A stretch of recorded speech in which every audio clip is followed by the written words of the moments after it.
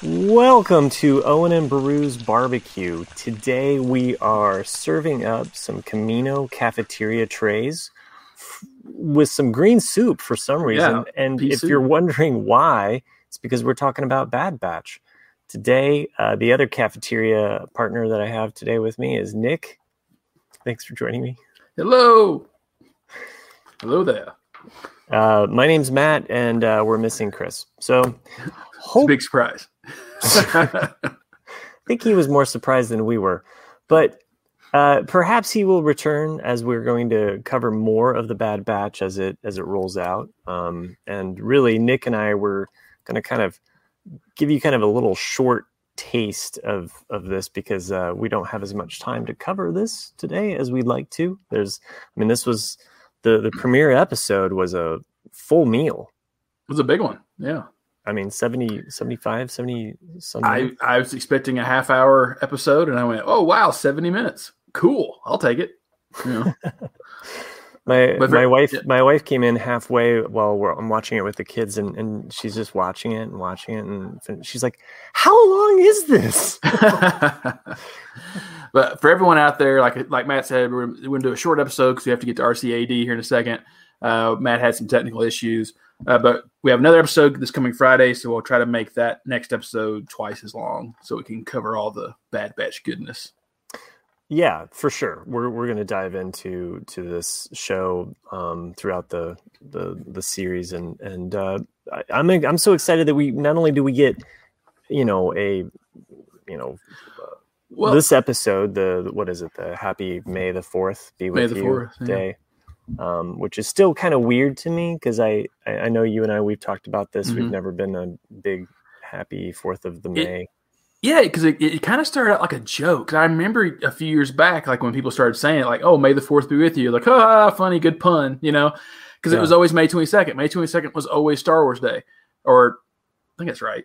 And yeah, then all of a sudden now, because of just how Star Wars has blown up from Disney, it's like, oh, we're going to turn this into a marketing thing. And like, it's just kind of taken off to where now May the 4th just dwarfs over May 22nd. Totally. May 25th. May 25th. Yes. Yeah. So I don't want Ralph to email in. Yeah, to kill us. Yeah, like, Nick, how did you not know the date? But no, for real, for the longest time, even if you were just kind of a casual Star Wars fan back in the 80s, you were like, what is a Star Wars Day? And you went with the first original release date of A New Hope and George Lucas's birthday. I mean, that was kind of like the thing that kind of tied what I thought was Star Wars Day. Enough of that, though. Bad Batch. Yeah, what were your first reactions to this episode? Well, I loved it. I even loved it from the very beginning. And the fact that, because there was a joke out there, like, Disney cancels Clone Wars. Was flown to give us Clone Wars 2. And I loved how it opened up with the Clone Wars credits, and you're like, oh, it's a red title. And then it just burns away. And you're like, it's so cool. Yeah. And I liked this episode a lot. There's a lot of things that I kind of had predicted. I think I wrote to you, like, I think this will happen. I think this will happen. And for the most part, it happened. It did. The only thing that really shocked me, which it shouldn't have shocked me, was the very beginning. Because I was expecting, I knew that there's going to be some kind of rescue. There had to be some kind of wedge or some kind of scene that showed them still having humanity towards the Jedi and towards the Republic. And you get it right from the beginning, because I was expecting it to be almost like a rescue of Baby Yoda / Grogu, something like that. Mm-hmm. But they went the opposite way. They went with the Rebels direction, which makes total sense. And I was so happy to see that, because like you see a young Kanan or Caleb, and his Jedi Master, and you see that, you see Order 66, and I almost was automatically thinking like, oh, am I going to have to watch this episode before I get to like the last few episodes of the Clone Wars, and like, cause like I want to always be chronological. And then I was like, Oh, okay, never mind. It answers it for you. Like right there. I'm like, okay, right there. Yep. Yeah. And what a cool way to tie it into Rebels. And as casual, like, even if you're just like a casual Star Wars fan, you don't get the significance of this Padawan, but for those diehard, Star Wars fans, you're just like, oh my gosh. Yeah. Now, as much as I was blown away and like as soon as I heard her name, Kanan's master, Dipla. I'm going to murder it after I said I heard it. I heard it, and I was just like, oh, I know who that is. It's that meme of well, I always recognize those dots on her forehead, like on the nose. Oh, yeah. That's how I've always known her. It's like Depa Billababa. It's always one of those. Bilba. I think Bilba. Is it just Bilba? Depa Okay. Bilba? Yeah.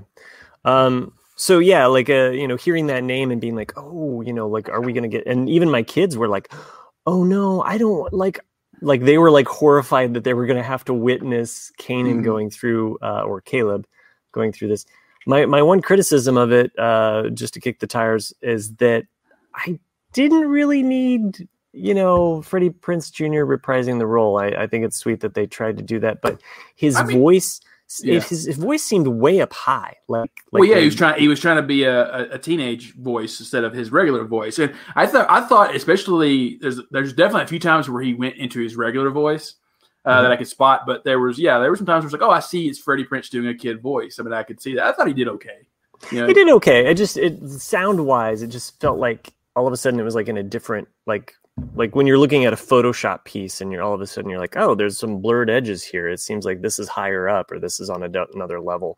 So that was just me being a picky sound nerd guy. And but it's really happy to see Caleb. And this is definitely different or a deviation from what happens in the comic books, which from up to this point, and that's pretty much how Star Wars does it to the comics. It's like, you can have these comic stories, but if we come along with something better, mind you, we're going to plow right over whatever you did. Yeah.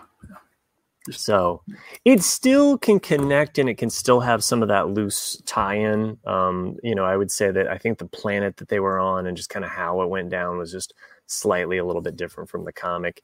Definitely sets up what happens to him after. So if you're curious as to what happens to poor little Caleb as he runs off into the woods in this episode. Oh, can you not see me? I can. You just froze. But I can hear you. Oh, there you go. Okay. You froze, okay. But yeah. But your audio was fine. My knickernet is in full effect tonight. So it's, basically where it's creating a smaller, shorter episode for Owen and Beru. So sadly, it's just a bite-sized meal.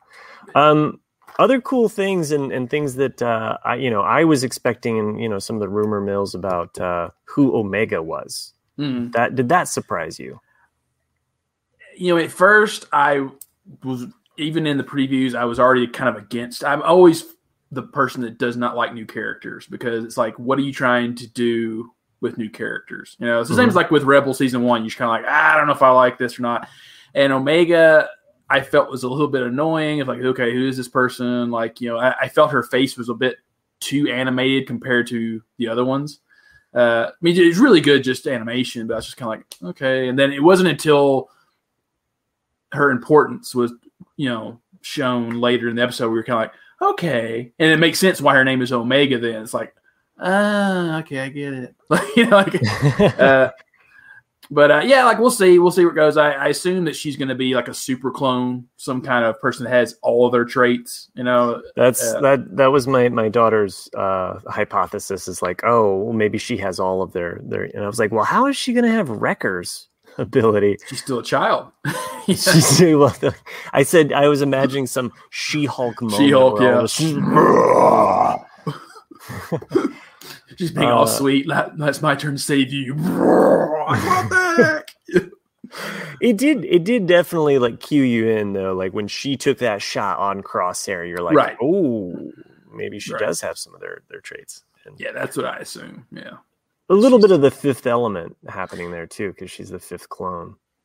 Right, yeah. And it also makes you, because she's female, like who is the female clone donor? Like, who, like there's a lot of mystery there that can happen.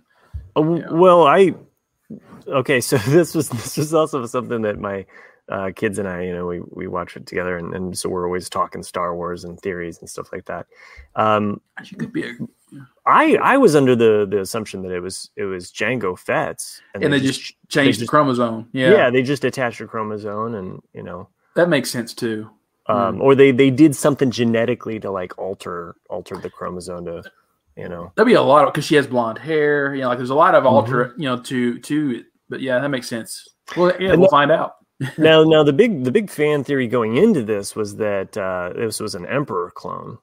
That they were going to, because of the way the hair looks. The hair, yeah, I could see that because it does have that same flip kind of in the back that he always has. Yeah. So there was a lot of fan theories about that being an Emperor clone. Which I was digging that because I was like, oh, this could tie into Rise of Skywalker and set up some stuff that like it could at least explain some of the things that we were a little bit frustrated about. So, the cartoons always make the movies better. So it was one of those moments where I was like, oh, okay. And so I was fine with the reveal and I liked how it kind of tied back into the clone, and made her part of the Bad Batch. She's not just a, like an appendage or something like that. It's just like part of the main. Well, yeah, I didn't want it to be, which I know they will to some extent. I didn't want it to be the Mandalorian, dose, because it's like, oh, you've got a crew now that needs to look after this little kid, and now that she does have some kind of enhancements, well, so does Baby Yoda. But it's like, what are we going to get out of this? I don't want them to overplay that card of like here's the damsel in distress kind of thing. But even though Baby Yoda's not a damsel in distress, but just the same thing, like the cub and the wolf or whatever. Yeah. Because we have limited time, I kind of want to get through this. Sure. Yeah, go for it. Yeah, and then like we saw a lot of neat cameos in this episode. We get AZ, the medical droid that we also got from Clone Wars. We see Saw Gerrera. Then who else? We got Tarkin, of course. Yep, Tarkin. It tied to a lot of different movies in that way. Tarkin's A New Hope. Like Saw Gerrera. Rogue One. Like we get. EZ, which is definitely like, and I mean, so much of it ties to Clone Wars, but the fact that we get Caleb, Doom, we get Rebels, it's kind of across the board, like pulling in all of these threads. That was the one thing with EZ I was a little disappointed in, because EZ was there with Fives. Like he knows, he knows about the chips, and this whole time when they were in denial and not knowing what was going on, I thought that was going to be the whole purpose of EZ being there. It's like, oh, like he'll tell them about Fives and he'll tell them about like what's happening with Crosshairs. It's like, oh, that makes total sense. We are so limited on time, and this sucks because we haven't touched on Crosshair and the fact that he is set up to be the villain. I had heard rumors about like that one of them was going to like turn. From a story standpoint, it makes a lot of sense though. It does. It makes total sense. Yeah. Because I mean, you need a good villain. I mean, that's what makes the heroes great, and to have one of their own become the one that's hunting them. Yeah, and he's the one that should do it.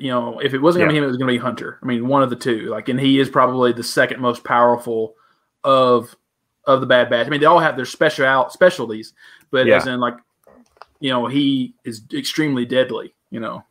I also feel like Tarkin was kind of, like in that scene, Tarkin's kind of eyeing Crosshair too, like, oh, if we can take out one of the alphas, then we can tear this team apart or something. So it also makes sense. Some of the rumors of the fact that we're going to get possibly some more Anakin, the actor that played Anakin Skywalker in the Clone Wars, said that he would be reprising his role in Bad Batch.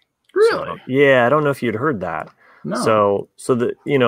So maybe we'll get some Anakin, and I don't know how that's going to work because he's Vader at this point. So you'd only get that in a flashback with like perhaps Rex or something like that. So yeah, I had seen that news too, and I was like, how are they going to rectify that? So, but like I said, we've only got a few minutes. Yeah, go. The last thing, I mean, if you want to kind of nip it in the bud. So basically, Crosshairs is going to be Crosshair is the enemy now, guys. And it's been a great episode of just they rescued the girl, and so that now there's a split between Bad Batch, who is unsure of what their future is, but they're going to go off to what they say is J19, which is I never say this planet right, Selu Campi. Like Sail Campi. I never say it right, but we've only seen this planet once in Clone Wars before, because like you naturally assume it's going to be Rex, like because that would be the more naturally, but they don't know as a clone trooper unit if Rex has been affected by Order 66. So that doesn't make sense to go there, to just go seek out Rex. The only other person that we've seen was in the episode Deserter, and I think it's in season 2 of the Clone Wars, where they find another clone trooper who is left and has children. And that is the only person we know that's on that planet, according to at least the Clone Wars era. Nice. So nice little... I don't know if that'll happen or not, but that makes the most sense to me. Oh, well, I mean, I like all of the characters that they're bringing in so far. Why wouldn't they? I mean, they're really painting a large, scale scope of all of these. And we haven't gotten Fennec yet. That's been obviously teased in the trailer, and so Rex. So we're going to come back. We're going to definitely talk about like the second episode, and hopefully by that point, my internet will be a little bit better, and Nick and I can dive a little bit deeper into both those episodes. Perhaps Chris will be along for that journey as well. So we're going to have to cut this short, though, so that Nick and I can jump over to the RCAD. If you haven't checked out Ramblecast After Dark, it is an explicit podcast where we basically talk about just about everything. And a lot of times Star Wars comes up to Jack's chagrin. If you like what we do here, rate and review us on iTunes. We'd appreciate that. Send us feedback at theforceiswelldone@gmail.com. That's all spelled out. theforceiswelldone@gmail.com. Become a patron member by going over to the jandjack.com website. Click on the patron link. You can also shop our merch. We have some merchandise for Owen and Beru's. And right now, I'd like to thank some special patrons that make this show possible. And they are Bad Batch theme. Of course, we have the Tack Batch, Echo Eckhart. It's so obvious. It's right there. It is. As well as Wrecker Richter. I mean, it's just like so obvious, right? And this one's more of a reach, but we got Crosshair Ed, Omega Maggie. Love how that flows. Joanne the Hunter. She's hunting with that knife. And right. I couldn't resist, but Caleb Gregg. No, it doesn't flow like Caleb Doom, but Caleb Gregg. I know that you like Rebels as much as we do. Thanks for doing what you do. Thanks for making this show possible. This was a short one, so I guess we could call this 1 in a million. Yeah, maybe. 1 in 15 minutes. I don't know if it's even 15. All right, y'all be good.